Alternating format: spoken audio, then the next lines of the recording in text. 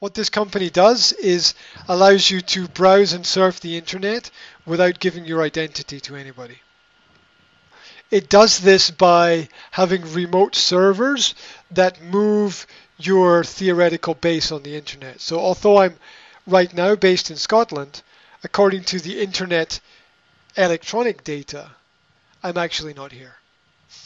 And this means that I can access any data that I want on the internet, unlike 99.99% of people who, when they go on the internet, the data they can access is very limited. And well, it's interesting because it's not exactly a big secret. A lot of people use it, and the cost is I think it's £50 a year, and it's because I use the internet every day. I use it all day. Um, I consider that a good investment because it's about, I don't know, what would that be? It's 350 divided by, it's like 20 pence a day or something, just between 20 and 30 pence a day. It costs me to use this service. And because I use the internet all the time, I think that's valuable. And I think that's the great way to assess how valuable something is if you're going to invest in it. Am I going to use it every day? If I'm going to use it every day, then I think it's a valuable investment. If you're going to use something once a week, yeah, you can live without it if you're only going to use it once a week. And if I'm going to use it like once a month, it's like, well, that's a complete luxury. I really don't need that at all. So I base my investments on the principle of will I use it every day? Okay, this cost me £300. Will I use it every day? Yes. So that's £1 a day for the next year. I can live with that. That's a good investment, I think, spending that. Whereas, take an example like, say I buy a bicycle, yeah, and the bicycle costs, I don't know, say it's a great bicycle, say £500. Then I think, okay, how many times will I use the bicycle? Maybe once a week for 12 weeks of the year. I'll use it 12 times. Am I going to get value out of the bicycle? Me, probably not, but maybe if somebody uses it every day, they will. But I wouldn't buy a bicycle because 320 days of the year it would sit in the corner of a garage or somewhere and not be touched. So I don't think it's really that valuable. That's why I think that's why cars can be expensive and it's okay, because it's something that a person will use all the time. It's also a giant hole for money because you have to pay for the insurance and the maintenance and upgrades and road taxes and other driving license taxes and unexpected payments and parking and everything else. So that's why I think that all companies should have some kind of service that provides transportation for their employees. Because if you think about it, yeah, you work to make money, but then you're spending money to get to work. That's not fair. That's not fair. I think if a company wants you to work for them, they should cover your travel costs. You have to work more to make the same if you have to travel to get there. It's kind of unfair. Or at least they should pay for your travel expenses. It's crazy. I mean, the laws vary from country to country. So some countries have better laws than other countries. For example, in Slovakia, it was really difficult for me to claim travel expenses because in my business, traveling was not an essential part of my business. Therefore, paying or claiming travel expenses was really complicated, and there would be no real benefit to doing it. However, being here in Britain, it's relatively simple to claim travel expenses, so I can do it here. even though I have an internet-based business. Hmm. I have an I have an internet-based business here, and it's easier to claim travel expenses here than it was in Slovakia having a business where sometimes I had to travel for work. Excuse me. So every country is a little bit different. Yeah, but people always want money for certain things, and in my experience, the free programs are usually better than the paid programs. Now, it doesn't, or it isn't always like that, but that's just my experience. In my experience, whenever I've paid for something, I have generally been less satisfied when I could get something similar for free. That's why blogging is so popular, because people write whole articles and put it out for free. And they don't charge money for it. They maybe have sponsors, or they do it another way. I mean, the fact that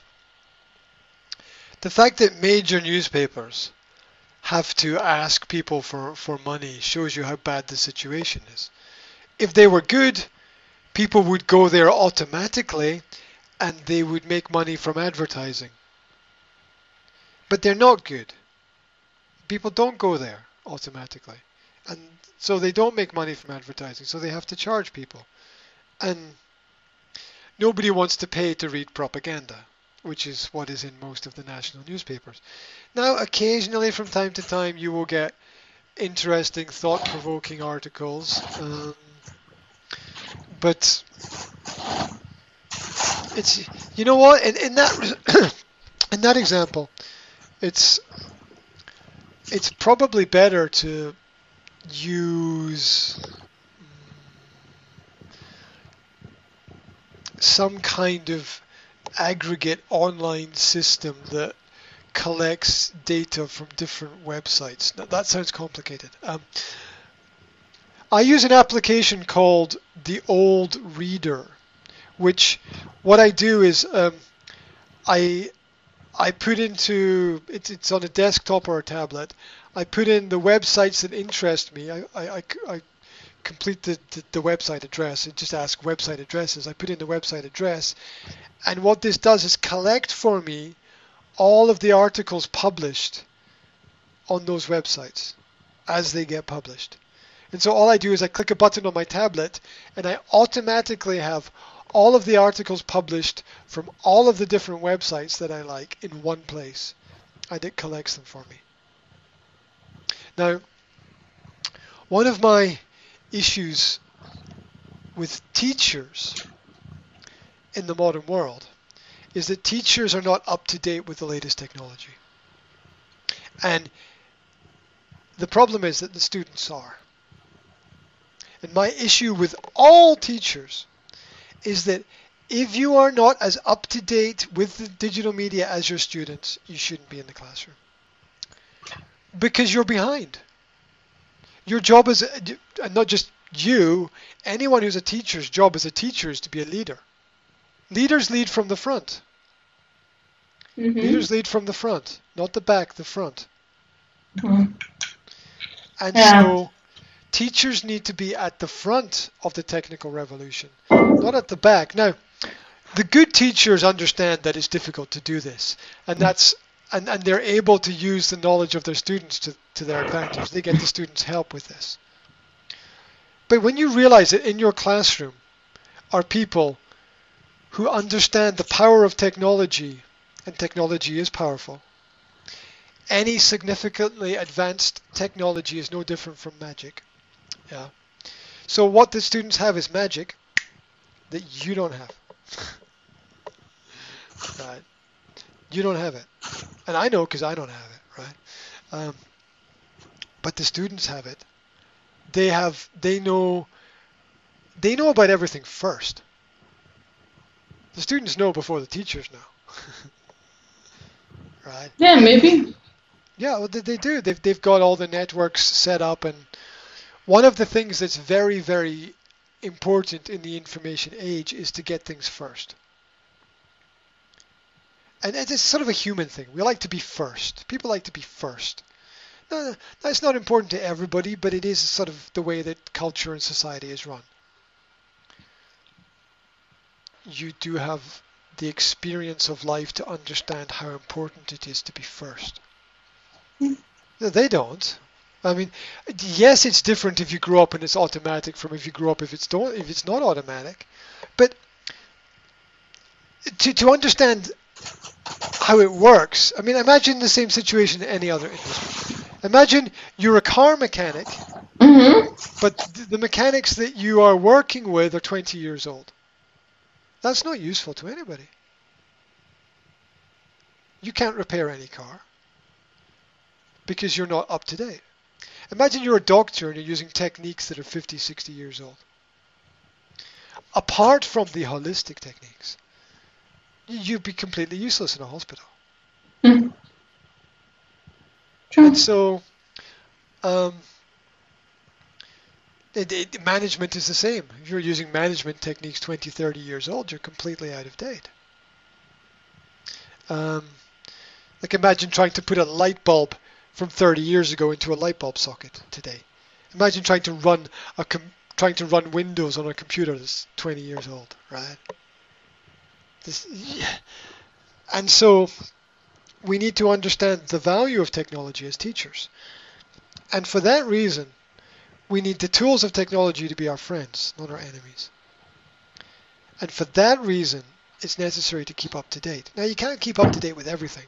It's absolutely impossible. But you can keep up to date with the trends. And how do you do that? Number one, you study independently, you stay aware of things, you sign up for digital educational newsletters that keep you up to date with what's happening, and you ask your students. You say, can I see your phone? That looks really cool. Oh, which version is this? Oh, wow, okay. Right, so how big is the megapixel in the camera? Oh, that's kind of cool. Oh, wow, what apps are you using right now? Okay. And you sort of get a picture of what's happening, and then you take out your phone, and your phone looks like something that a caveman would use, right? And you realize that you can't be a leader if you're so far behind. Yeah, maybe I cannot. You can't. You're Nobody right. can. No, nobody can. Nobody can be a leader when they're so far behind. Now, wisdom is wisdom. Intelligence is intelligence. Morality is morality. It's always good. But we live in a technotronic, almost post-technotronic age where algorithms mean something, where a lot of the music on radio is, it's played and organized by computers. A lot of the technical elements of cars are checked and run by computers.